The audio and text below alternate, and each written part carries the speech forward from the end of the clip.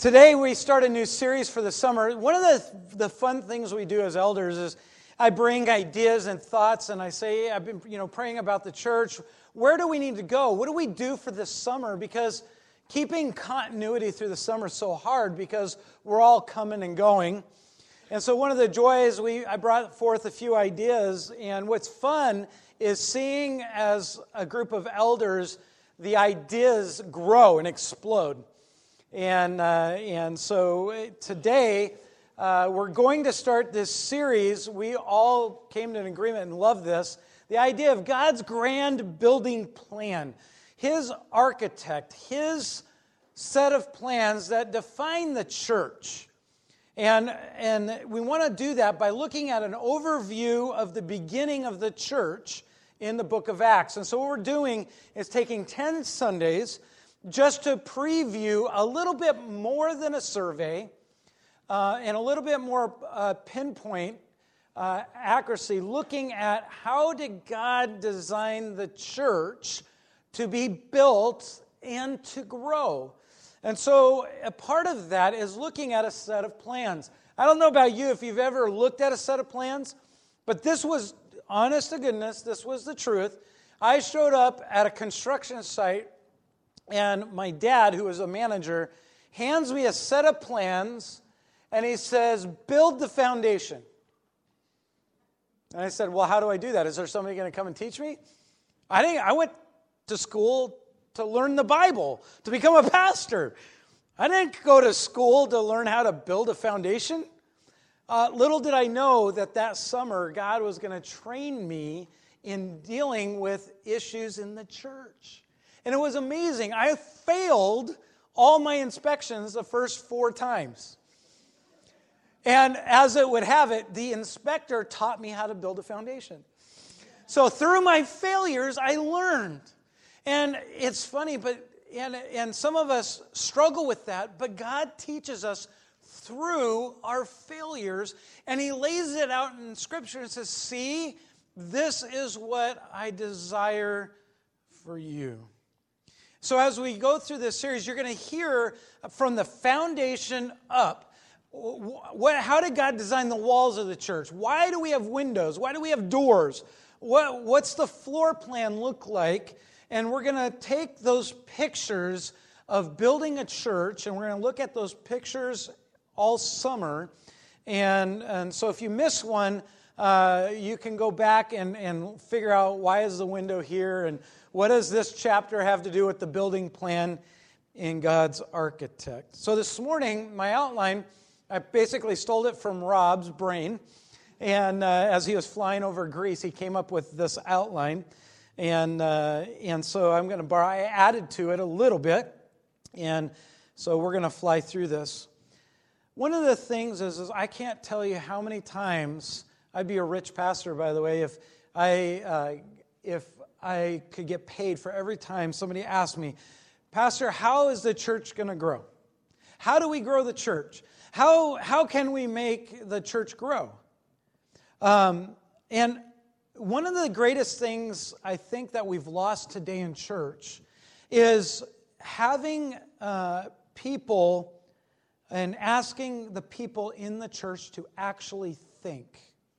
To actually think about church, about God, about Christ, and having to use their brain. I think we've lost that a lot in church.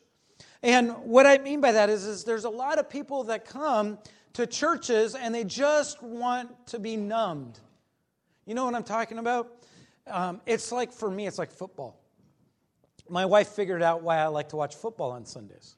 And what the reason is I go turn the TV on, I sit down in the couch, I have my drink, I have my snacks, I turn on, and it numbs my brain, and I pass out and fall asleep. And, I wake up and my drink is hot and my snacks are warm, but it numbs me and I pass out. There's a lot of people that think that's what church is all about. I don't need to think. I can just go and enjoy it. And I'm going to numb my life so I don't feel all the stress and the pain and I don't have to deal with anything. But yet, you go out into the world on Monday and it all comes back. And I think one of the problems is we've stopped asking people to think. And listen to this. I was looking up, and it's like one of the problems in the church, and one of the questions that people ask, and one of the things is one of the millennials, the 30-somethings, or the 20 to 30-somethings, they said, why should I even go to church? And they said this, and they said, one of the reasons why they asked that question is on this blog, they said, nobody even listens to us. And they asked this question, why should I care about an institution that I cannot shape? Now, I want you to think about that. We have a lot of people that are leaving church or that won't join church, and the reality is they don't know who God is. And they're asking this question, why should I care about an institution? Now think about it. They're calling the church an institution. What does God call it? A body of believers. And he says, an institution that I cannot shape. And that's the reality is there's a lot of people that think that they have the right to shape the church. And if you remember, we talked about this, that God is the one that shapes the church. He is the one that has defined what the blueprint is. And it starts with a good foundation. And so we're in Acts chapter 2, and we're going to pick off where Rob left off in verse 37. So let's pray as we read it and then run through our points. Lord, I thank you so much for the foundation that you gave us. And I pray that through the power of the Holy Spirit will touch our hearts and connect our hearts to our mind. Thank you, Lord, that you have given us the Comforter who leads us to all the truth, to understand what Christ has truly done for us and is doing for us continually until He returns. Thank you, Lord, that you have not given up on us, even though we fail at being a part of following the plans. Many times we fail at following the blueprint that you've laid out for us. But this morning, Lord, I pray that you would give us encouragement to say, oh, that's what we need to do. And may our hearts be attached to what we think so we can think correctly and worship the Christ, the Son of God. Lord, we thank you that you are our Savior. And so, Lord, I pray that you would build up an understanding of what you would desire to see the foundation of the church to be like. And thank you for our time. Bless the reading of your word, I pray. In Jesus' name, amen. Verse 37, Peter continues, and it tells us how did all of the people respond to his sermon. Listen to what it says. After they said, by the way, in verse 36, it says, it's like Peter says, oh, by the way, this Jesus whom you crucified, the one that God said would come, the Messiah, that would be the Savior of the world, the one that Joel told them, all of these things would accompany the Christ, the Messiah, the one that David said would be Lord. Not only that he wasn't going to be just Jesus, but he's the Lord. And look at what he says in verse 37. It says, now, when they heard this, they were cut to the heart. And he said to Peter and to the rest of the apostles, brothers, what shall we do? One of the greatest questions ever. In response to the gospel, in response to what Jesus did for them, who Jesus was, they asked this question. This is foundational. What shall we do? And Peter said to them, repent and be baptized, every one of you, in the name of Jesus Christ for the forgiveness of your sins, and you will receive the gift of the Holy Spirit. For the promise is for you and for your children and for all of who are afar off, everyone whom the Lord our God calls to them. So whoever God calls, he says this gift is for them. God is calling people to come to him, to receive this gift. And he says, all who call upon the name of the Lord will be saved. And it says, verse 40, it says, and with many other words he bore witness and continued to exhort them, saying, save yourselves from this crooked generation. So he says, hey, save yourselves from hell. Save yourselves from your sin. Save yourselves from everything that's going on. Run to God, run to Christ, is basically what they were talking about. And so those who received his words were baptized, and they were added that day about 3,000 souls. Peter is preaching at Pentecost, and it was one of the holidays in the Jewish calendar. In fact, Pentecost was focused on 2 breads, by the way. And bread that had leaven. Do you know it was the only feast that contained leavened bread? In fact, this was supposed to be a picture of God uniting both the Jews and the Gentiles to show that he was the Savior of all sinful people. And it was an amazing picture. And Peter is preaching at this, and there's a reason why the Holy Spirit came at this point. Was to fulfill the prophecy of Joel. And to talk about what David was talking about as Rob had read that text before us. And it's amazing because these loaves were baked with leaven. It was something foreign to the Jewish people during feasts and all the Passovers and all the other things that they were doing. But this was planned long beforehand that the Holy Spirit would come at this time to begin the foundation of the church. And so we want to look at, and so here is all of the text here. Here's everything broken down for you. We see God's foundational plans for his church is built in the right message, that it's built in the right question, it's built in the right answers, and it's built in the right results. This is God's foundation that we see here. Well, let's explain that. The right message is this. The right message is that it describes Christ, his deity, and all of his actions. Did you notice in this text that Peter describes all about who Christ is? That not only was he man, but he was 100% God. So if there's anybody that's preaching that Christ is not God, you need to run. You need to understand that's false teaching. He is God. And he's preaching this, and he's saying, look, this man who you crucified wasn't just a man, he was God. And he came, and that's why death could not contain him. Because he was the righteous one, he was the holy one. And so this is the foundation of the church is built on the right message. Without the right message, there isn't a good foundation. And the right message always describes Christ.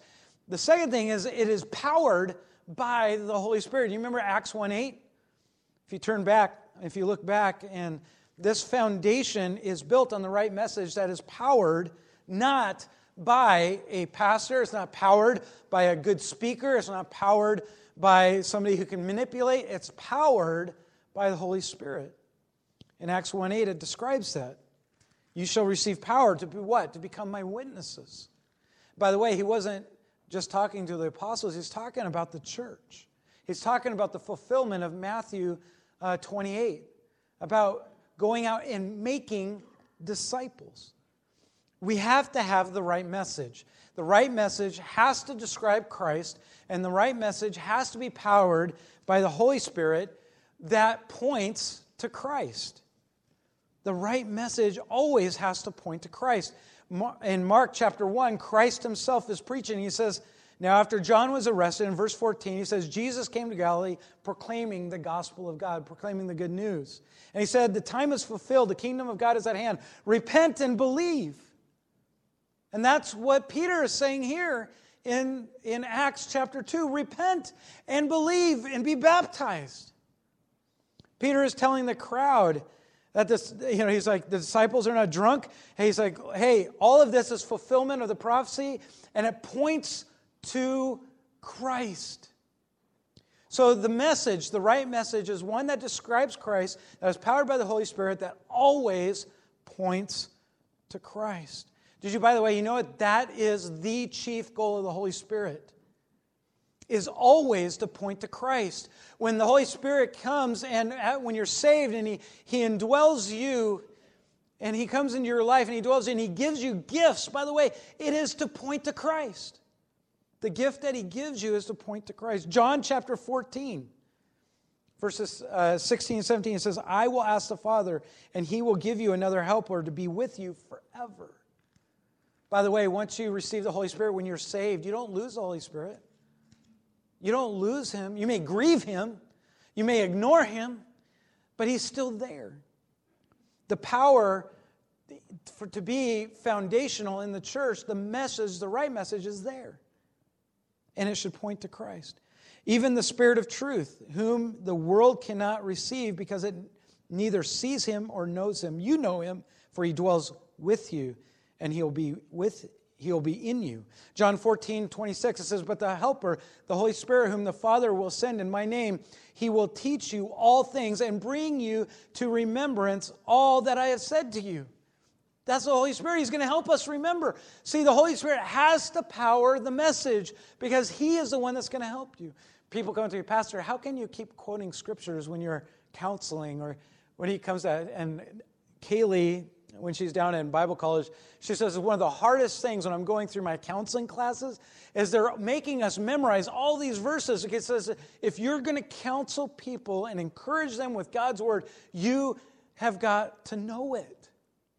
And I keep telling them, they're like, Pastor, how do you do that? And I said, when I'm listening to people's problems or where I'm talking to them about stuff, the message always comes by the Holy Spirit to point people back to Christ. I don't go into a counseling session and say, okay, I'm going to quote this verse, this verse, this. I don't pre-plan all the verses. They come to me. Why? Because through the power of the Holy Spirit, I respond to what people are telling me. And that's the thing. The message is foundational because it is powered by the Holy Spirit to point to Christ. John 15, he goes on to say, but when the Helper comes, whom I will send to you from the Father, the Spirit of truth, who proceeds from the Father, and he will bear witness about me. And you also will bear witness, because you have been with me from the beginning. John 16, when the Spirit of truth comes, he will guide you to all the truth. For he will not speak on his own authority, but whatever he hears, he will speak, and he will declare to you the things that are to come. He will glorify me. The Holy Spirit's whole job is to glorify Christ. So this is so important, the right message. One of the reasons the churches don't grow the way that God designed them is because we've gotten away from this message that we are describing and teaching people who God is, who Christ is. We're not allowing the power of the Holy Spirit to empower the gospel to point everybody to Christ. We don't unleash that part of the foundation. The second thing is because we don't have the right message, the church doesn't grow. Because we don't have the right question. Do you notice their question, by the way? What shall we do? What shall we do?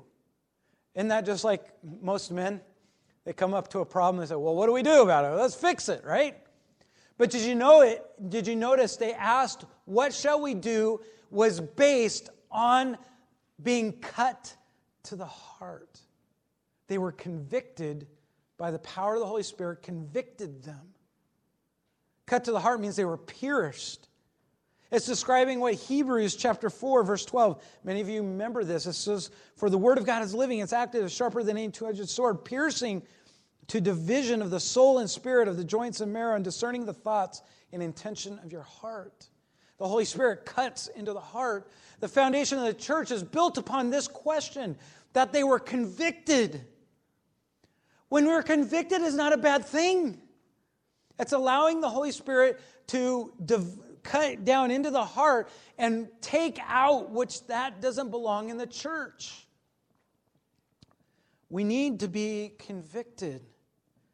Also, it says that the right answer. Did you notice what Peter's answer to the question was? What shall we do? We're convicted. We realize that Jesus is the Messiah. We understand the message. We understand the gospel. What do we do? And they said, Peter goes, repent, right? Repent and believe.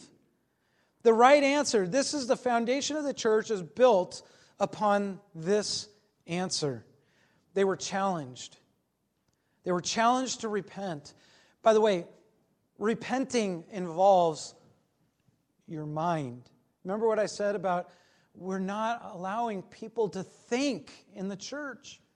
Repentance means the changing of your mind. It literally is to think this way about your life and to come face to face with the Savior and realize I need Christ and I'm no longer walking this way for myself. I have a change of heart. I have a change of mind. I've repented and I say my life no longer is worth anything, but everything is about Christ. That's repentance. Repentance, by the way, is to deal with our sinful pride. When God says you must repent and believe, it's no longer about my life, but it is about Christ's life. It's dealing with our pride. We are not worth worshiping. Right? We should be a living sacrifice to God, Romans chapter 12. By the way, in this text, baptism is dealing with our inward heart and our heartfelt obedience. Is to say inwardly, I need to obey my Savior. And so I'm going to be baptized to show that I have an inward change just as much as I'm saying it vocally from the outside. Repentance, and that's what, by the way, when we do our baptism study, we're going to go in that today for all those that want to be baptized.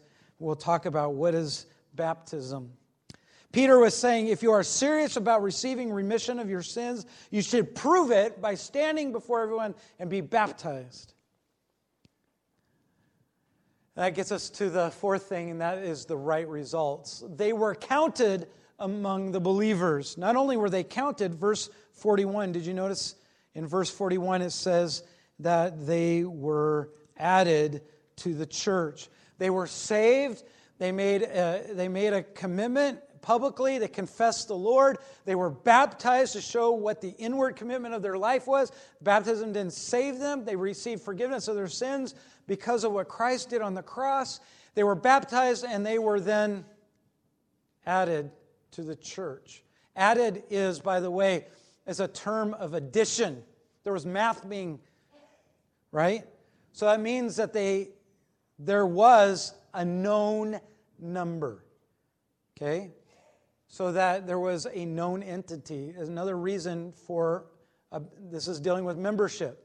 They were added, they were counted among the believers. They were saying, I identify with that group, and that group knew that they identified with that group. That's what it means to be counted among the believers, or to be added to them.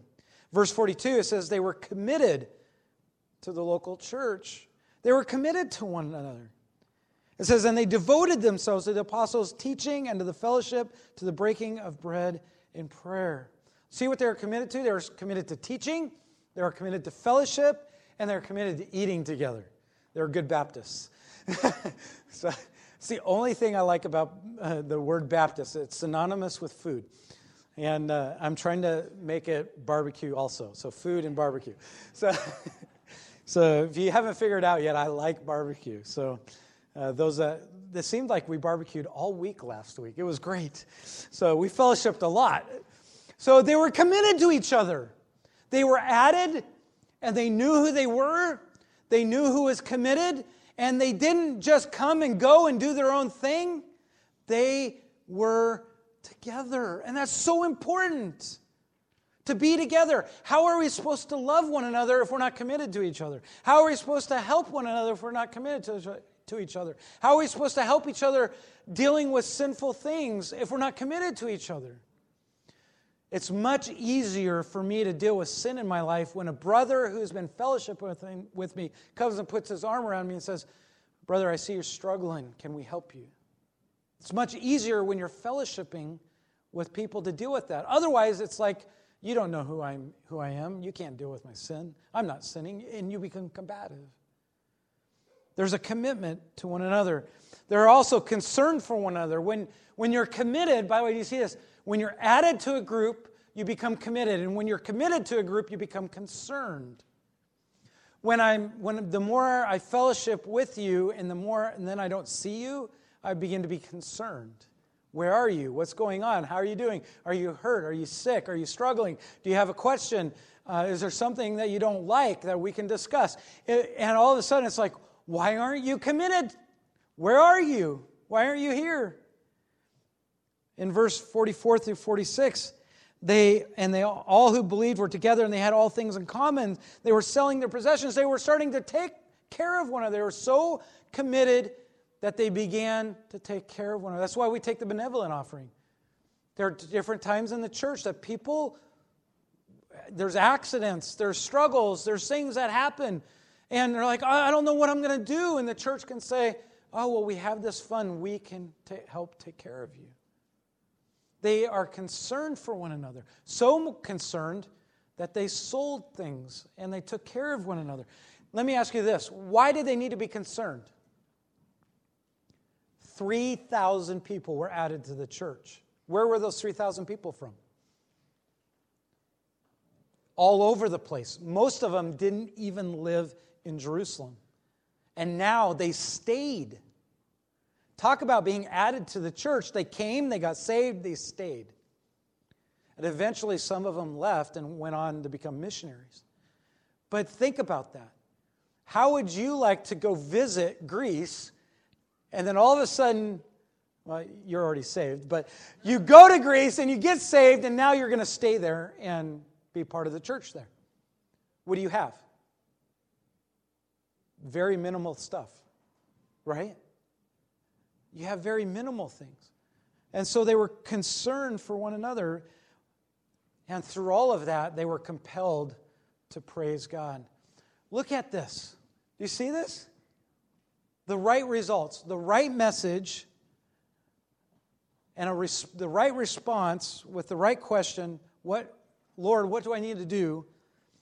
And the right answer to repent and to believe in Christ, to put all your faith, and that's why we took communion this morning, is to get our right focus. So that way we have the right results. That we have people added to the church, so that way they're committed to the church, so that way they're concerned for the body, so that way they're compelled to worship God. We should be compelled to praise God. We're here this morning, so then that way we're compelled to be obedient, religious followers of a church. We're compelled to be here. We should be compelled to be here to praise God. This is the foundation of the church as it began in Acts. I don't know about you, but this is a great description for us to begin to think and ask good questions. Lord, what should I do?